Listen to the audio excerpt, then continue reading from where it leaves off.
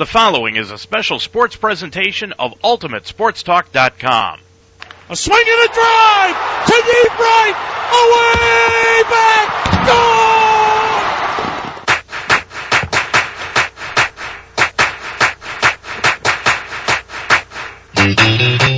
UltimateSportsTalk.com now presents the Ohio Baseball Weekly Show, an in-depth look at the Cincinnati Reds and the Cleveland Indians. For the fifth consecutive year, we examine the teams and their progress throughout the baseball season. And now, the Ohio Baseball Weekly Show.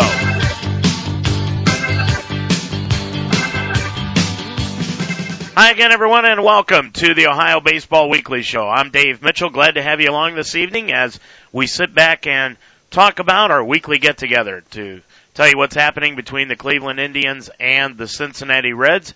The opening week has come and gone as the teams are ready to begin their second week of the regular season. It was a good one for the Reds, not so good for the Indians, especially on the injury front, and we'll get to that here in just a little bit. But in order to do that, we've got to go down south and talk to our resident Reds expert and movie producer, Mark Donahue. Mark, how are you tonight? I'm pretty good. Despite the fact I think the Reds are overrated, but I frankly am more worried about the Indians right now, but we can get into that later. Well, I will tell you this, that not only are the Indians injured, Mark, but so am I. I did a ball game earlier today. It was a very good one where the Waynedale girls softball team won 4-1. And you know, Mark, I made it through the entire football season and basketball season without catching a cold. And the first game that we broadcast this afternoon, what happens? I catch a cold. Well, Dave, that's why you have a partner in this business. So if one of us is down, the other guy picks him up. Well, let's hope you can do it here tonight because I've got a feeling that it's going to be very tough for me to continue to talk here in this one. But nonetheless, hey, you know, you could say that the Reds' record is overrated. They're 4-2 on the season heading into tonight's game against the Cubs, Mark, but still, we talked about how dangerous this April schedule was for the Reds, and they've come out and in the first week played some pretty good baseball. Yeah, I think they've played some good defense, and they've gotten some good starting pitching. But, you know, the irony is, Dave, that we've spoken now for the last really 2 or 3 years about the two weaknesses of this team, one being middle relief and the second being offense. And it is exactly the same thing that we have faced in the first week this year. The Reds won a few games, but in one game they won, they had 4 hits. If you look at especially at the middle to the bottom of the lineup, Mesoraco, Jay Bruce, Marlon Byrd, Zach Cozart, all these guys are hitting around 100. And you cannot win if you have that kind of offensive production. And yesterday, the Reds easily should have won that game. They had a 5-3 lead in the 8th inning. But again, middle relief comes in and completely blows the game up, and the Reds lose 7-5 in 10 innings. And that is a game they should have put in the win column.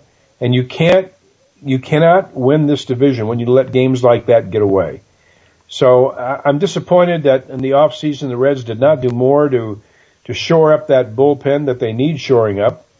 And they didn't add really a productive bat. Marlon Byrd, at 36 years old, I don't think is going to help the team that much. And it's the same thing, you know, it's deja vu all over again.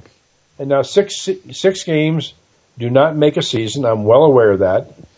And I'd probably still be saying this if the Reds hit the ball well and they pitched well in relief, but they didn't, and I don't understand how that is going to change in the immediate future.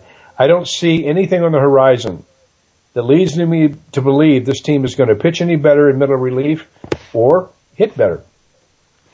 Well, and you talk about middle relief, that's been the Cleveland Indians' problem over the first week, especially Saturday when they managed to come back against a tough Detroit Tigers team, a team that I thought would win the American League Central this year. And the Indians were down by 5 runs, 5-0, managed to battle back into the ball game to be down 5-3 and then have their middle relievers blow the ball game for them again. And the same thing happened to them on Sunday. You know, a year ago, Mark, one of the hallmarks of the Indians team, actually for the last 2 years, has been their bullpen.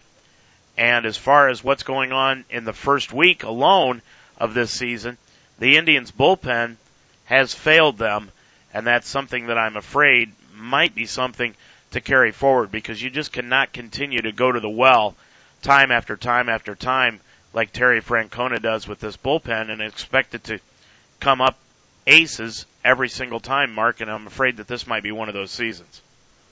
Well, I think from my perspective, and you know the team better than I was very upset to hear about Yan Gomes and what happened to him. At least here in the Dayton papers, they said he's going to be out 8 to 10 weeks, and if that's true, that's going to have a huge impact on that Cleveland team, because I know that he is a major cog offensively and even defensively as well.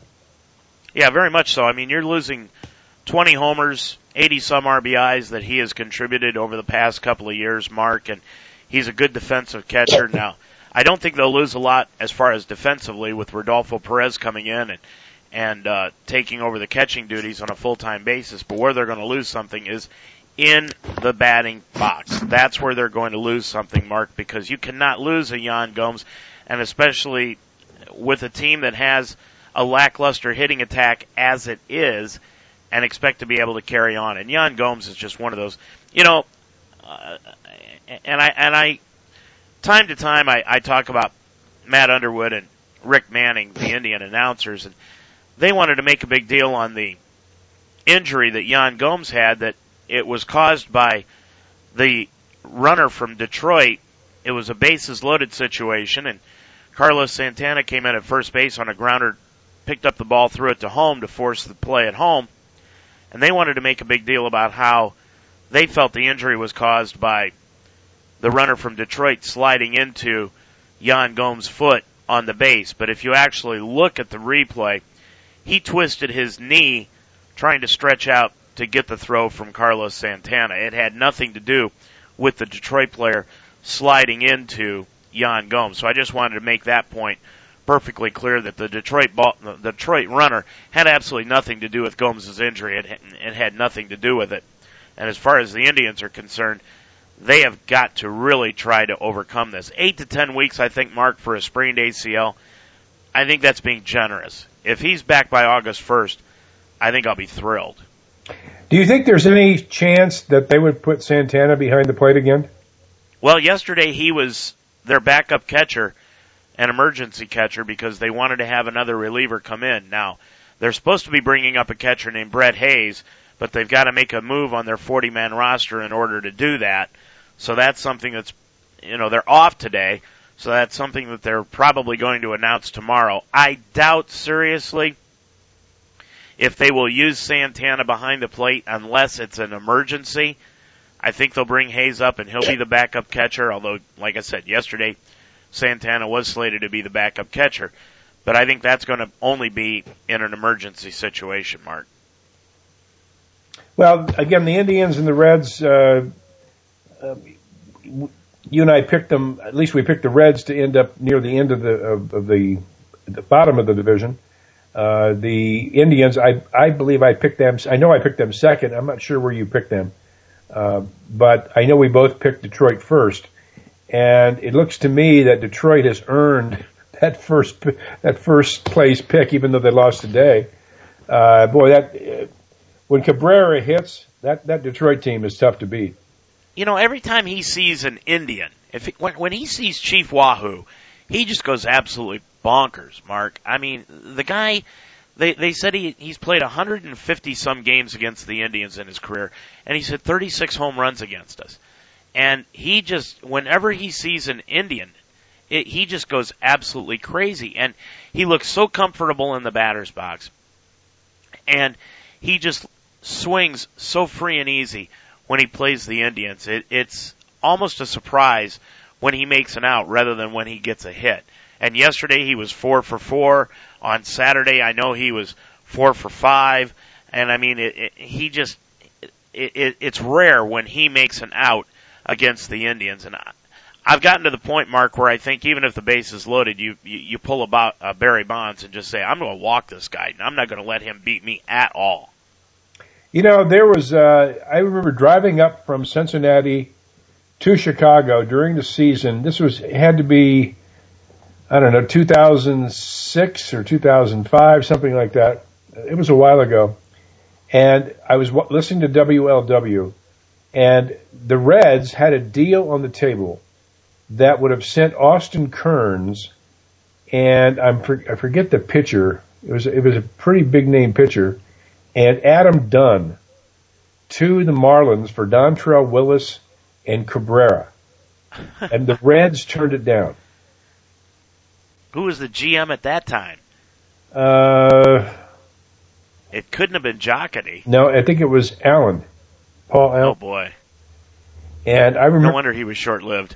Yeah, I think he was standing in for someone. And I remember it vividly driving up to Chicago because I was listening, and I wanted to hear if they were going to make the trade because it was somebody had called in and said they had heard about this deal in the works, and the Reds had a chance for it. And at the time, Dontrelle Willis was pitching pretty well. And Cabrera was very good, but the Reds had Dunn and Kearns and then another pitcher. So it sounded at the time like a pretty even deal. But Cabrera went to the moon and Dunn and Kearns fell off the face of the earth. Well, and you've got Victor Martinez that backs him up in the cleanup spot for that Detroit lineup.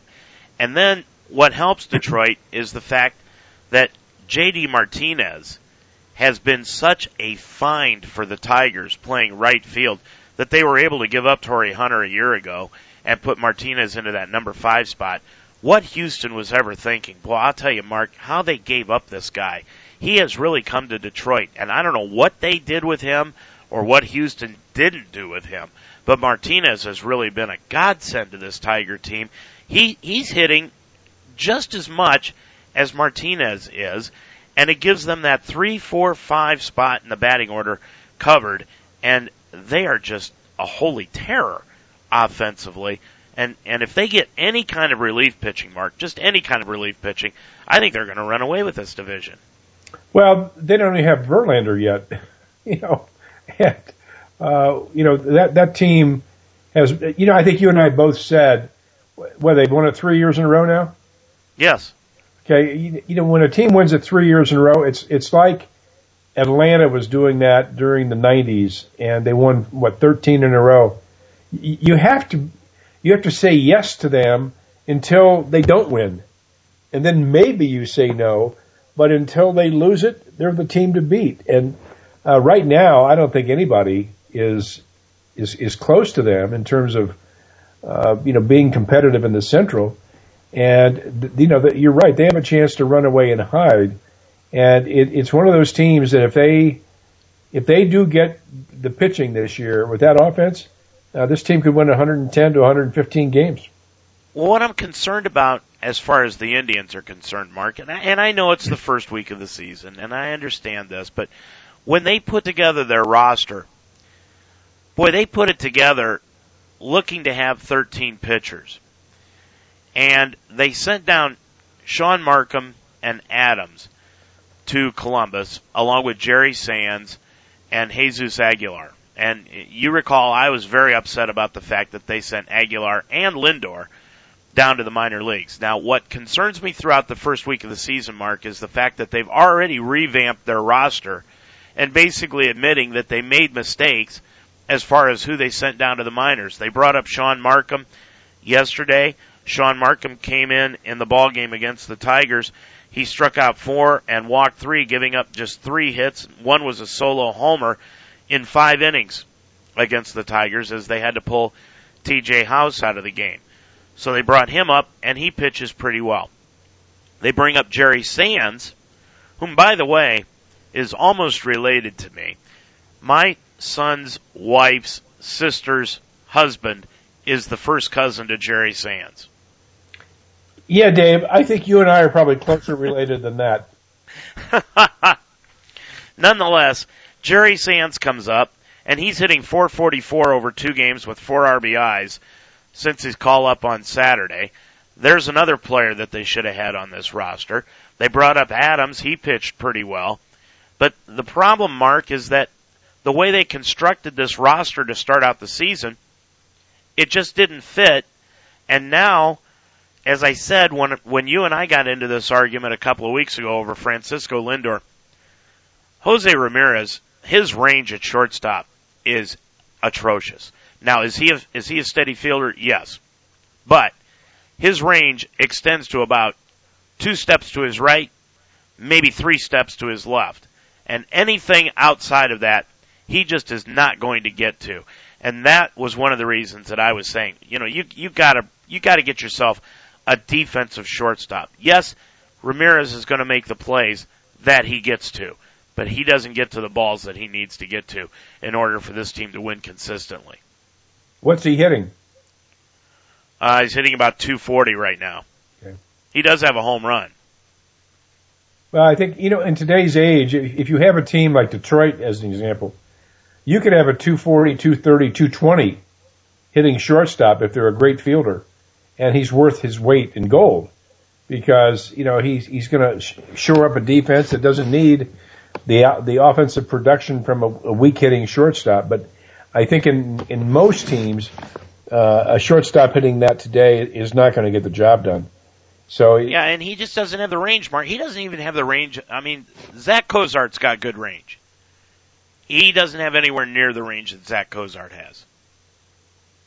Well, Zach Cozart, I thought, should have won the Golden Glove last year. I mean, if he'd have hit anything, he probably would have. I don't know why they say hitting doesn't impact the Golden Glove awards. It sure does. Right. It does, though, and I thought he had played as good a shortstop. I think he made 3 errors last year, Zach Cozart, and he had great range. It wasn't a guy who just, fielded balls hit right at him. He had good range, better than good. But anyway, I think the Indians, in terms of their the first half, I think the challenge is going to be to get through the first half and be there, for that wild card spot. Because, frankly, I don't see them right now, especially with the loss of Gomes. I don't see them even near Detroit unless you see something I don't see. Oh, I don't see it. And the thing about it is, Mark, let's switch over to Cincinnati right now. If they can get past the first month, I think the Reds have got a pretty good shot because, you think they're overrated, but I've watched them play every game this year so far too. And I've got to tell you, I'm impressed with what's going on at the top of their order with their first 3. And Hamilton, Votto, and Frazier. I think those 3 have really done a great job in the first week of the year. Oh, I agree with you 100%. The problem is you got 6 other guys behind them. And collectively, those 6 guys are hitting about 110. And I'm not exaggerating. And you cannot win that way. And when you have Brandon Phillips hitting 120, you've got Bird hitting 100, Bruce hitting 150, 160. Cozart hitting 130, and even Mesoraco has only 2 hits. I think he's hitting 100. So, obviously they're going to get better. You can't, make a conclusion or come to a conclusion after a week. But, if Frazier and Votto were to drop off at all, and if they had not performed, I mean, Votto has 8 RBIs already. If he hadn't done that, if Frazier hadn't, I think he has 7 or 8 RBIs also. If they hadn't done that, this team would have lost all 6 games. So they're hanging on, and I'm willing to give them the benefit of the doubt. But what you suspect in April sometimes becomes reality in May. And my suspicion is this team is not going to hit enough to stay competitive in the first half of the season, and that's what scares me. Because if they're not competitive in the first half, if they're 7-8 games out, I know you're going to see Cueto gone, but you might even see Chapman gone. Now, what could they get back for those 2 guys? Well, probably a lot. But right now, you said you saw the first 5 games for the Reds or 6 games for the Reds. Chapman, right now, and he may come in and get lit up tonight, he is the most unhittable pitcher I have seen since Randy Johnson, and maybe even more than Randy Johnson. People are not even fouling him off. And guys, these major league players, to me, they look afraid to go in there. And I heard Marty Brennaman talking the other night, with Jeff Brantley talking about Chapman. And they said they were in the clubhouse watching him walk around, and the guy looks like a weightlifter. They said he has the most chiseled, unbelievable physique on the team that they've ever seen in a major league clubhouse. By the way, this could be rumor.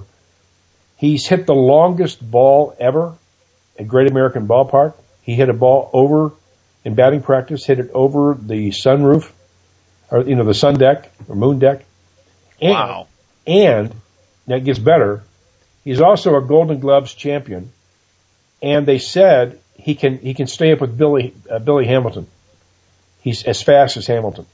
That if he were ever to get a sore arm, the guy could come back as a player and play every day. He's that good. He's that good an athlete. Wow. Well, I do know there was a Bleacher Report article that came out last week, and I wanted to bring this up and bring it to your attention. That it was some of the rumored trades, and if teams were out of it by the All-Star break, which is what we're discussing right now. And one of the trades that they talked about was Cueto going to the Dodgers and Chapman going to Washington. Well, both those organizations have a lot to give back. That's the good thing. And they're out of the Reds division, which is another good thing. Now, you better get a heck of a lot back for those guys because you're giving away the franchise. And you've got to get guys major league ready who can come in and contribute immediately. Now, I don't know enough about either organization to know the details, but they do have enough talent stored up that I think the Reds could do very well. But, I would be okay with them trading Cueto. I would hate to have them trade Chapman. He is a once-in-a-lifetime and maybe once in a 100-year player. And that guy, he creates so much excitement at Great American Ballpark. I think the fans would be just devastated if he were to be traded away. I think most fans realize they can't afford Cueto. It's end of story. You just can't afford him. The question is, when do you trade him? And if this team is going to hit collectively, 150 for the rest of the year, you better trade him sooner than later because you can get something for him now. But every week and month that goes by, you're going to get less in return because teams, unless they can sign Cueto, they're not going to give up the farm for a rental player.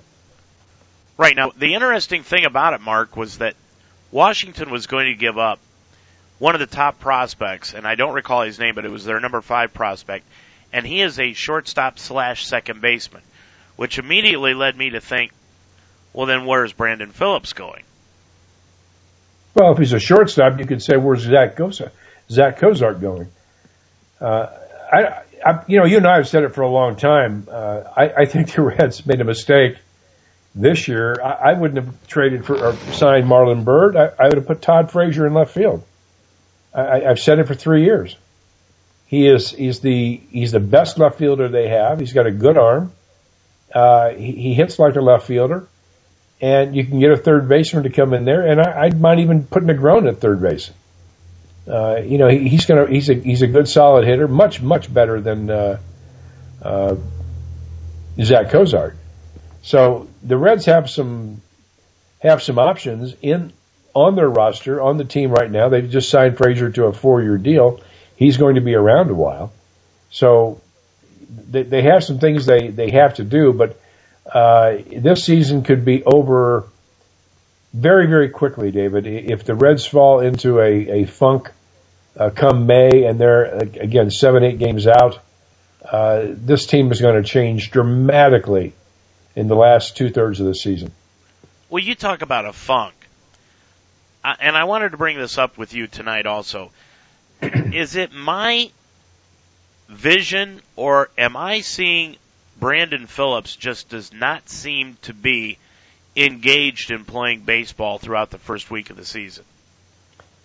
Well, I've watched him a lot over the last 8 years, and I'm a big Brandon Phillips fan. His defense is great as ever. I think he was probably a little peeved that he was hitting 7th, and I think he's hitting 7th again tonight. But he's had 3 or 4 chances to drive in big runs. He hit 4th yesterday. I don't know, frankly, where he's hitting tonight. I think he's hitting fourth tonight. Okay. Well, he's going to get his chance. And if he was peeved over that, then he's a punk. If he's hitting seventh and doesn't like it, grow up. You go where you're told to go. There's a reason behind it. The manager wouldn't make the decision unless there was a reason. And that's the kind of thing that will really tick off your teammates if they think you're sulking because of where you're hitting in the lineup. And I don't think he would do that. I really don't. I think he's the guy who wants to win. But, yesterday, he really messed up a chance to win that ball game by not getting a bunt down in the eighth. Right. First and second, nobody out, and he strikes out trying to bunt. So he's got nobody to blame but himself if he's in a funk right now. Well, and I saw one of the games last week where he did commit an error at second base, and it's not an error that he usually would commit. But then later on in the week, I saw him make one of the best plays I've seen a second baseman make, and you and I discussed it later last week, where he went back on a short pop fly in right field, braced with his right leg to stop and catch the pop fly, and his leg slipped out from underneath him. He fell right on his derriere and then dove to his left from his butt and caught the pop fly.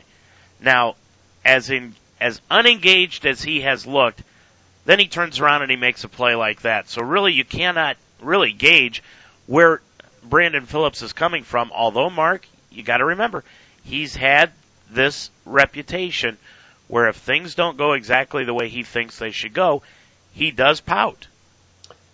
Dave, I like I said, he came here, in 2006? Right. Okay, well, that's his 9th year here, and I've not seen that. Honest to God, I've not seen him act out that way. The only thing I saw him do, which was not professional, was he complained because his contract wasn't as big as Joey Votto's. And he made some stink about that, which was ludicrous. What's he making, $10 million a year?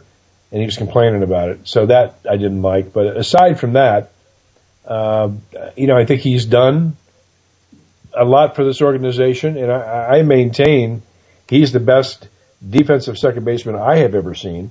But I've seen him more than I've seen everybody else, so that probably is prejudice. But what makes him so great is he's got a shortstop arm playing second base. So when he gets to a ball behind the bag or deep in right field, he goes down to get a ball, he's got a cannon. I mean, the guy's got a real good arm. And he makes plays that nobody else is physically capable of making. And the other thing I like about Phillips this year, he lost 15, 16 pounds over the winter because he knew he was slowing down and he wanted to maintain his flexibility and get a little more lithe at second base. So, so far he's off to a slow start offensively, but I've not seen a major attitude issue with him, although you never know what a guy's thinking. No, and I understand that he has not been a problem for the Reds throughout the past several years, but since the Votto contract, and then he had the little mental blow-up, I guess you could call it. I wouldn't quite call it a blow-up, but I guess for lack of a better term, you probably could. He's had moments where you kind of wonder where his head's at. And really, in my opinion, in the first 6 or 7 games that the Reds have played this year, Mark, he just has seemed disengaged in certain aspects of the game, especially at the plate. I think you're right. I think he was, or I think maybe you could be right, that he was upset about hitting 7th this year. I know certainly, he's a year away from driving in 100 runs batting cleanup. And now he's all of a sudden batting 7th on a team that really hasn't improved their hitting, Mark. I mean, you really have to sit back and if you're him, you have to wonder why. Yeah, they put Frazier hitting 3rd, and they put Mesoraco hitting 4th. Mesoraco hasn't played. This is the second game he's been sitting out, and he's not hitting. And I think he's hitting, 2 for 25 or something like that. Yeah, and he just doesn't look comfortable at the plate. Yeah, he's lunging at the ball. I mean, he really is jumping into the pitch, and that's not what he was doing last year. And it could be the pressure of hitting 4th. The season started last year, he was hitting 6th and 7th. Mm-hmm. And if you recall, in 2014, he started it off, I think he was hitting .440 or something going into June, just crushing the ball, and had a terrific season last year. So maybe that number 4 hole pressure is something he couldn't, live up to. But I think overall the Reds have more problems than Mesoraco, and he's certainly among the things they have to be concerned about. But they just can't manufacture runs, and that's the very frustrating thing if you're a Reds fan. Well, and you know what's interesting, Mark, is that was the same problem that Carlos Santana had a couple of years ago, and even into last year when they put him in the 4th hole permanently, so-called permanently. He just had a tough time. Now this year he seems to be used to it, understands the pressure, understands what he has to do, and has cut down his swing when it comes to a 2-strike situation. And I think it is something, Mark, when you bat cleanup for a major league team, you can't just plunge into it. It's something that you've got to be eased into, and maybe that is the problem that Mesoraco's having right now. Yeah, it could be. And, some guys just, it doesn't matter where they hit. Like Barry Larkin. It didn't matter where Barry Larkin hit. He could hit anywhere. He hit 4th, he hit 3rd, he hit 2nd, he let off.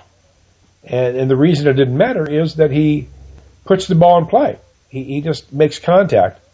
And if you're a contact hitter, you can hit anywhere. It's where you're a big swing guy, and if you're trying to drive in runs, that's always the kiss of death. When you try to drive in runs, you just have to put the bat on the ball, get it in play, and you will drive in runs. Mark, this year the Reds, of course, are hosting the All-Star Game at Great American Ballpark, and in honor of that, I guess one of the radio stations down in Cincinnati decided to put forward a vote as to who the most influential Cincinnati Reds ball player is. And I understand they've gotten it down to the Final 4, and you and I kind of went over our influential ball players, and quite honestly, I don't think there's a doubt who that would be. Well, I think the guy who has epitomized Cincinnati baseball is Pete Rose. And I don't think anybody else is close. But I think they did a smart thing. They started adding objective criteria to that selection process. So, somebody could look at a player who is a very, very good player, maybe even a great player for the Reds, but he didn't, say, win the MVP. Or he did not play in a championship team, or he wasn't a Golden Glove guy, or whatever. They had very specific criteria, or he's not in the Hall of Fame, or the Reds Hall of Fame. So when you break it down, who's won an MVP? Well, Pete did. I think he won at least one. And he was on a championship team. He should be in the Reds Hall of Fame. He should be in the National Hall of Fame. He was he had more hits than anybody else. He's got the pedigree to do that. Johnny Bench, I think he's number 2. He has all the above. MVP, Hall of Fame for the Reds, National Hall of Fame, most valuable player. And then the list gets a little trickier. You have Joe Morgan, who won 2 MVPs. And the big question mark was Tony Perez. Tony Perez arguably was as valuable to the team as a player as anybody who's ever played for the Reds. Mr. Clutch. 1,700 RBIs, something like that? The old saying was, if a game goes long enough, Tony Perez will find out a way to win it. Yet, he played on a world championship team, but he was never MVP. He never won a Golden Glove.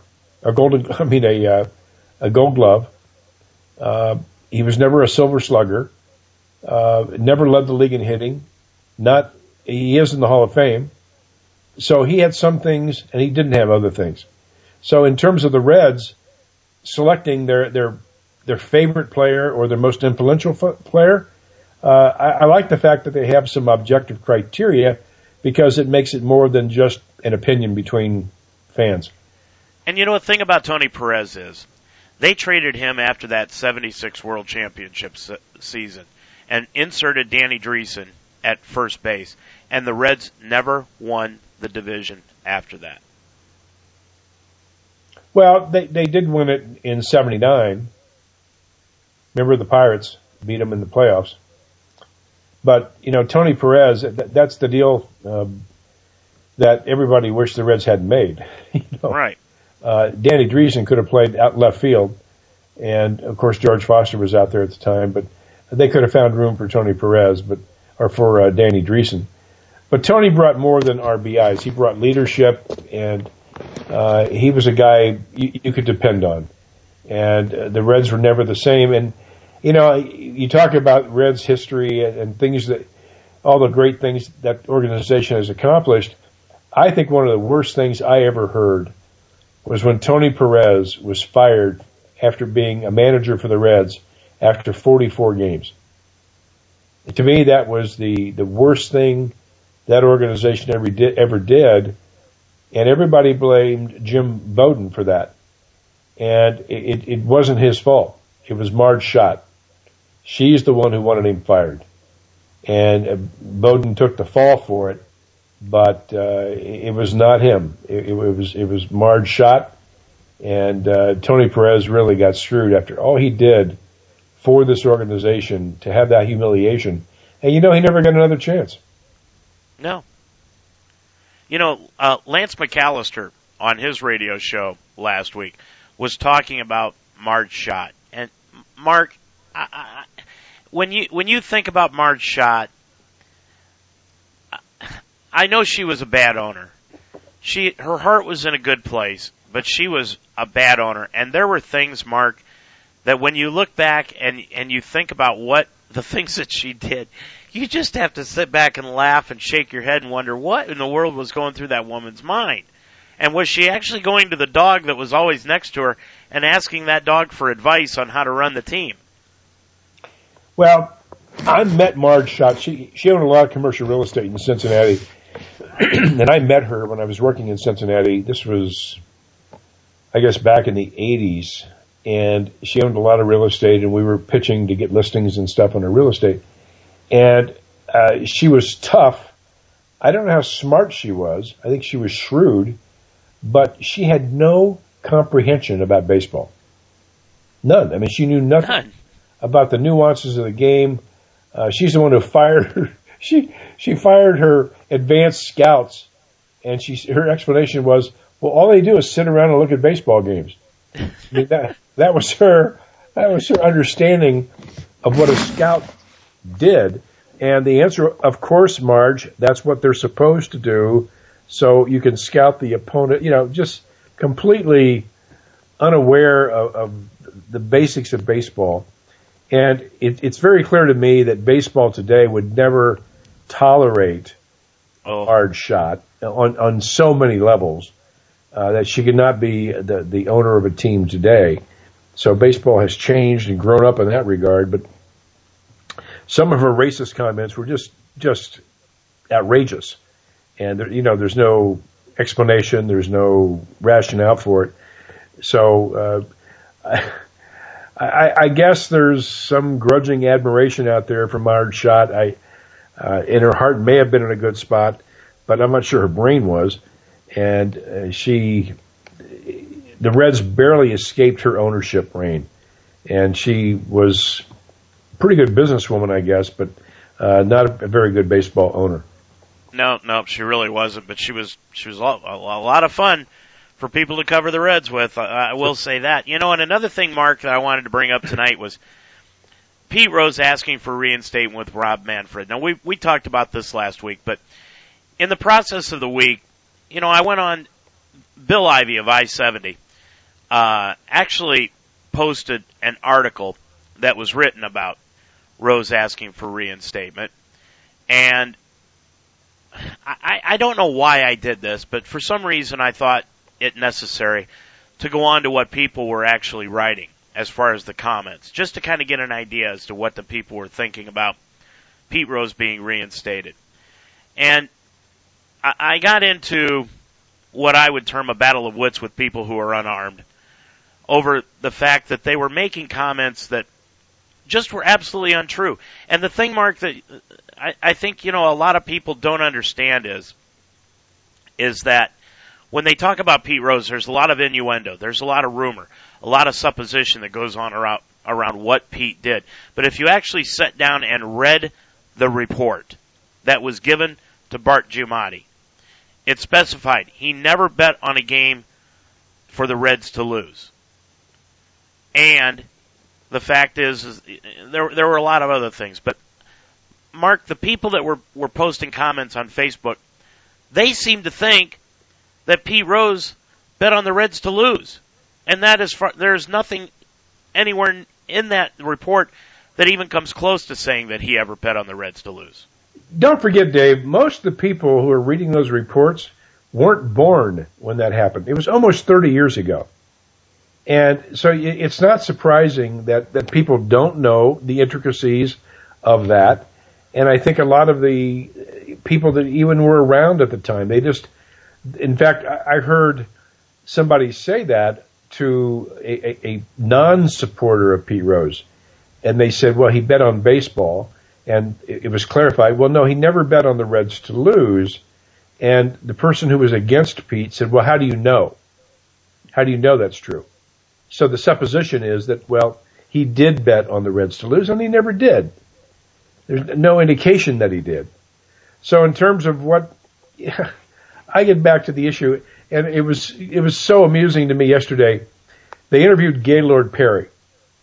Now, Gaylord Perry, for those of you who don't know, was a pitcher back in the 60s, 70s, and 80s who was renowned for throwing a spitball, which is illegal. You'd be thrown out of the league today for throwing a spitball, certainly suspended for throwing, and he made a career out of that. And he was a very effective pitcher. So you could argue that his effectiveness using an illegal pitch reduced the productivity of the hitters he faced. He won games using something illegal.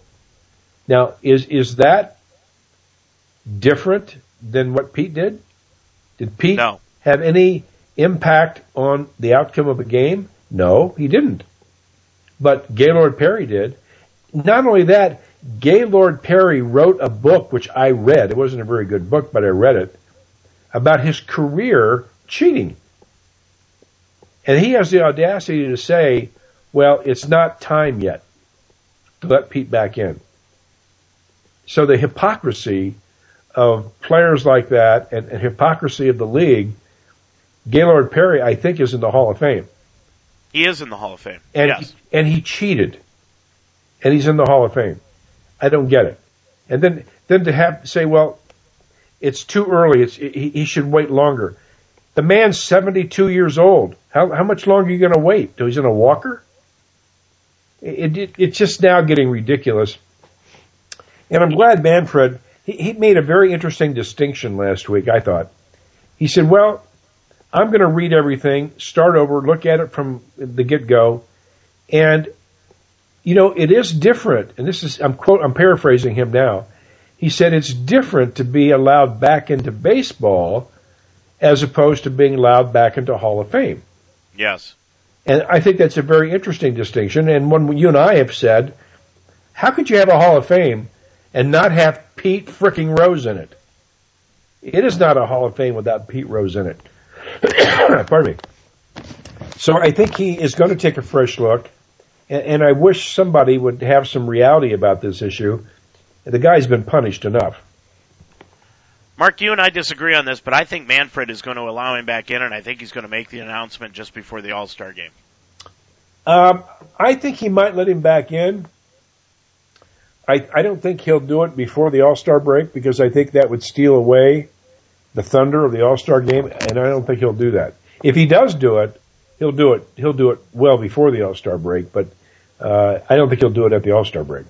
See, I think that's this is where you and I differ. I think that is the perfect place for him to do it. And I would say that all of the drama and all of the pomp and circumstance of introducing Pete Rose before the game as the honorary captain for the National League and saying he's been reinstated. And that place would go absolutely crazy. Yes, and something else would go crazy is a bunch of the veterans who are in the Hall of Fame who would scream and yell at Manfred for doing such a thing and kind of diminishing the impact with the All-Star game in Cincinnati. Yet, does it make sense? Absolutely. Does it make sense for Reds fans? You bet. I'd love to see it happen. I don't think he'll do it. I would love to see it. I don't think he'll do it either, but I think it'd be the perfect opportunity. And I do think he will reinstate him. And I think he will be reinstated by the All-Star game. But I don't think he'll do it the way I think he would, but I think it'd be an outstanding. If I was his PR man, I'd say this is the way to do it. Well, again, you and I agree on that, but I think he is more worried about the rest of the Hall of Fame guys than he is you and me. Why do you think that would be such a slap in the face to the Hall of Fame guys? Because it takes away from the luster and the exclusivity of every other player who made the All-Star team this year. They will be kind of second rate behind Pete Rose. And that's why I don't think they'll do it. Well, what's the difference between what is the difference between them doing it this way and when they invited him out for the World Series on the 100th anniversary team in San Francisco, and he got the largest ovation of anybody there, including the Giants players on their own home field? Because he wouldn't. That wasn't being. It would be absolutely front page New York Times news if Pete Rose is reinstated. It's not front page news if he attends an All-Star game. Well, maybe so, but I still think that I don't think it would diminish anything as far as Pete being reinstated. Well, I think there'd be a sigh of relief. Well, I'm not disagreeing with you. The issue is not whether he should or will.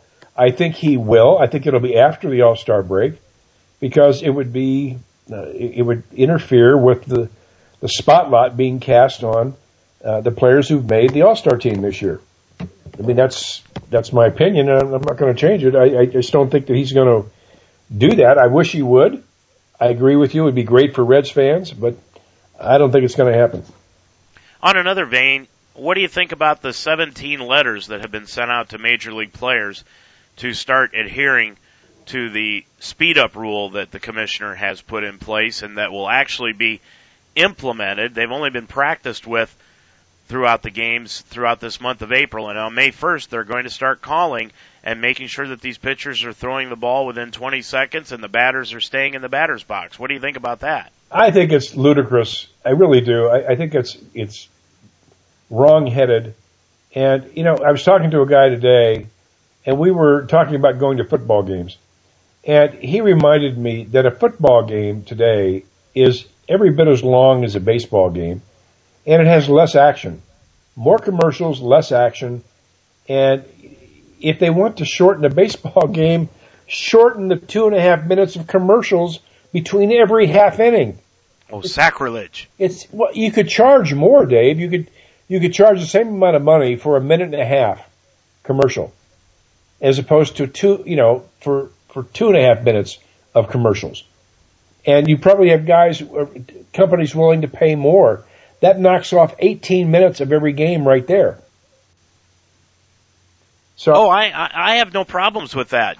My stand on this has been if you want to speed up the game, call a strike a strike. Yeah, I don't agree. I don't disagree with that. I think that's accurate as well. But if you did that, and the other thing that takes a lot of time is the number of pitching changes in a game. They take about 3.5 to 4 minutes per pitching change. When you have 5 or 6 pitchers coming in there, that's a half hour of watching guys walk in from the bullpen and take their 8 pitches. Why don't you have them do that in the bullpen? Get them up early. Yes. I mean, that's a lot of time wasted just on watching guys warm up. One thing I've often wondered, you were a pitcher, and I got this question in my head earlier tonight when I was doing the girls' softball game, and I watched the girl from the opposing team warm up tonight. And Mark, she stood out there for almost 40 minutes throwing warm-up pitches, getting ready to pitch the game, and then came out and pitched the entire game. Now, granted, it's underhanded. Supposedly that doesn't put as much torque on your arm as throwing overhanded. But when you're talking about starting pitchers and you talk about that magical number of 100 pitches in a ball game, and that's what everybody says, boy, you got to get them out of there after that. Well, do they actually take into consideration how many warm-up throws they take? Well, a warm-up throw doesn't put much stress on your arm. And, again, I was talking to a guy today about that very issue. We were talking about, if you recall, Jim Maloney pitched a no-hitter against the Cubs back in, I think it was 67. And that game is on WGN. You can find that game on YouTube. And I think he pitched 179 pitches that game. In the game, 179. He pitched a no-hitter, but he also walked 10 guys. And yeah, that's the game Leo Cardenas hit a home run in the top of the ninth inning, and he got the win. But pitchers back then, they would throw regularly 130, 140, 150 pitches because they were throwing different kinds of pitches. If you throw fastballs and you've got a good arm, fastball doesn't hurt your arm. It's the sliders. It's the change up is very, very tough on an arm because you're throwing the same arm velocity, but you're holding it in a different position, which puts a lot of strain on the elbow. These kids, when they're 15, 16, are throwing cutters. They're throwing forkballs. They're throwing change-ups. That is what is causing the arm injuries. But if you're throwing straight fastballs, your arm doesn't get sore when you throw it. It's all the breaking balls.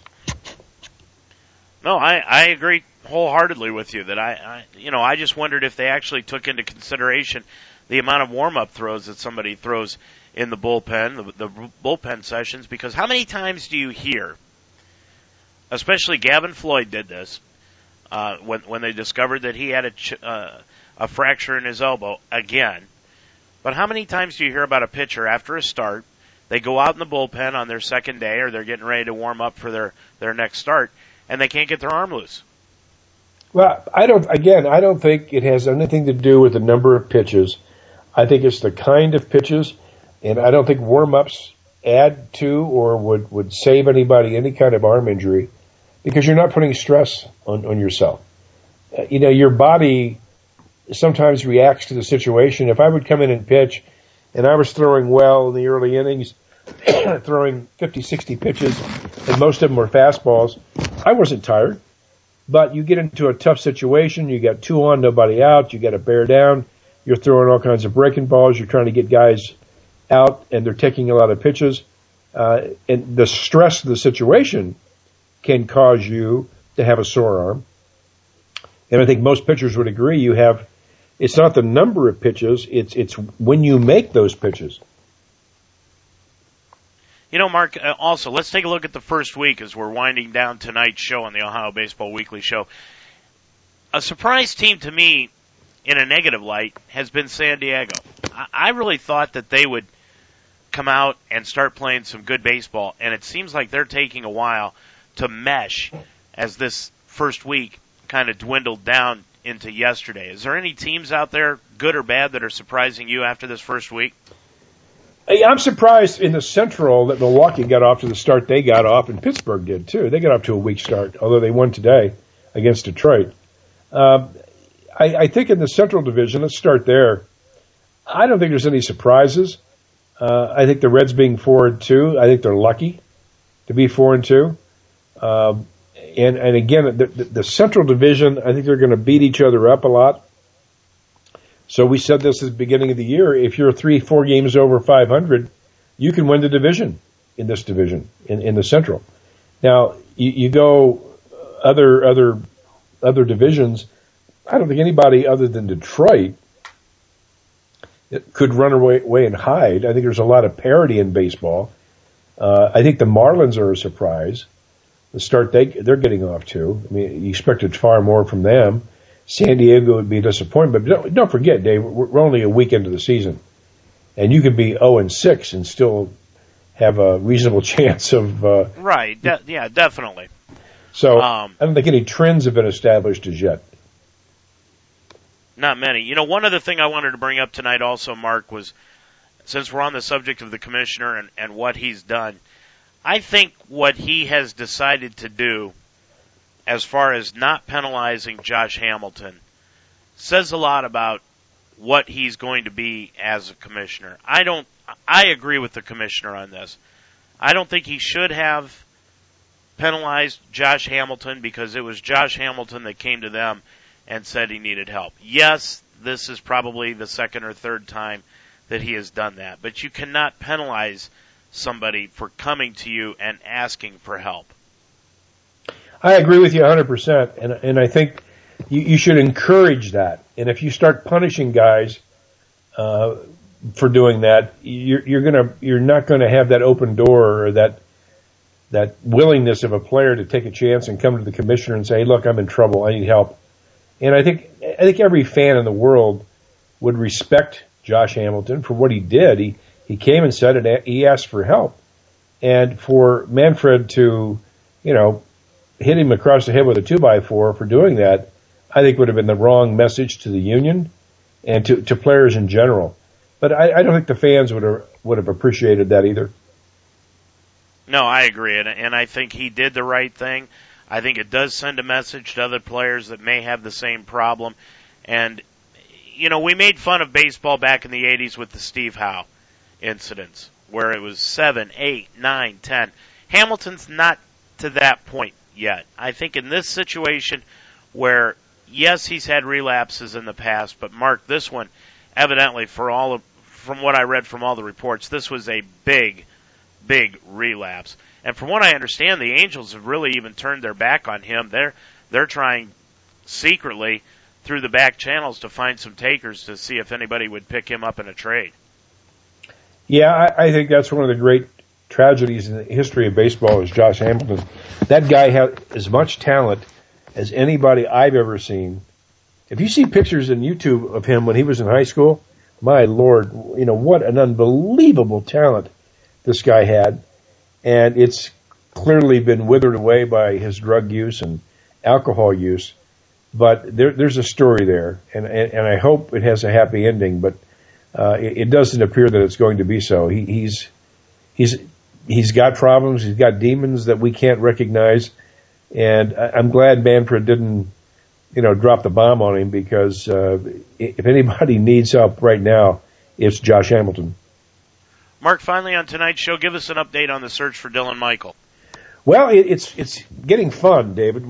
This past weekend we were at the field where we're going to have the tryouts, and there was Action Sports Center in Dayton at 1303 Gateway Road. That's where we're having our May 2nd and 3rd tryouts, and we were there this past weekend. Big crowd, lots of people there. We had a lot of fun meeting fans, and people seemed very interested in what we're doing, and we're excited about it. We're looking forward to finding, hopefully, at least one of our Dylan Michaels here in the Dayton area. But we're going to be in a town near you. We're going to be all over the country doing this, maybe as many as 20 cities. So we're very excited about it. Now, when are the times on the 2nd and 3rd of May? We start at 9 a.m. There'll be 2 sessions each day. We go from 9 to 12 and then 1 to 4, I believe, are the sessions. But if you have any questions specifically, go to lastatbatthemovie.com, and I think all the questions are answered there. And we're very excited about the people who have been making donations to our project, and we can't wait to get started making the movie. Well, it sounds like a lot of fun. The Indians this week, Mark, they're off tonight, as I said.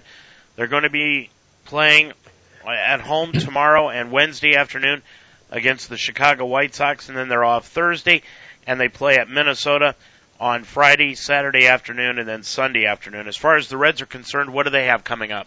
Well, they have 3 games this week in Chicago, 3-night games, Monday, Tuesday, Wednesday. Then they go to St. Louis over the weekend for a rematch with the Cardinals in St. Louis. And the Cardinals have had the Reds number for a number of years, so hopefully the Reds will be able to turn it around this weekend in St. Louis. Well, that'll be a Sunday night game, too. That's on ESPN Sunday night. That's right. So that's what's happening with the Reds and the Indians. And, Mark, we'll talk to you again next week on the Ohio Baseball Weekly Show. Have a good one, Dave. You too. Don't forget, tomorrow afternoon we'll be back on the air on Ultimate Sports Talk as we bring you the Norwayne girls taking on the Waynedale girls. That will be over in Creston, Ohio. Tomorrow afternoon we'll be on the air at 4:50 with the pregame, and the first pitch will be at 5 o'clock. And Mark and I will be back again next Monday night with another Ohio Baseball Weekly show. We hope you will join us then. Our thanks to Greg Mitchell, our producer for tonight's show, and also our thanks going out to everyone else. Thanks for listening. Until next week, goodbye. Won it. Bobby Thompson had done it, and Yogi read the comics all the while. Rock and roll was being born, marijuana we would scorn. So down on the corner the national pastime went on trial. We're talking baseball, Klazuski, Campanella, talking baseball. The man and Bobby Fella, the Scooter, the Barber and the Nuke. They knew them all from Boston to Dubuque, especially Willie, Mickey and the Duke.